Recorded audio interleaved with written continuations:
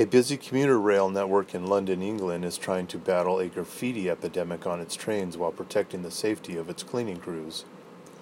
Last year, a cleaner was killed when he fell onto a 75-volt rail while servicing a train at a cleaning depot.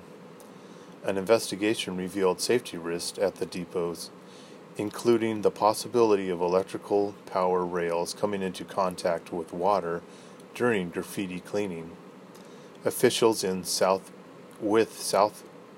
Railways have closed several cleaning depots to implement new health and safety measures. In the meantime, commuters have reported an upsurge in graffiti.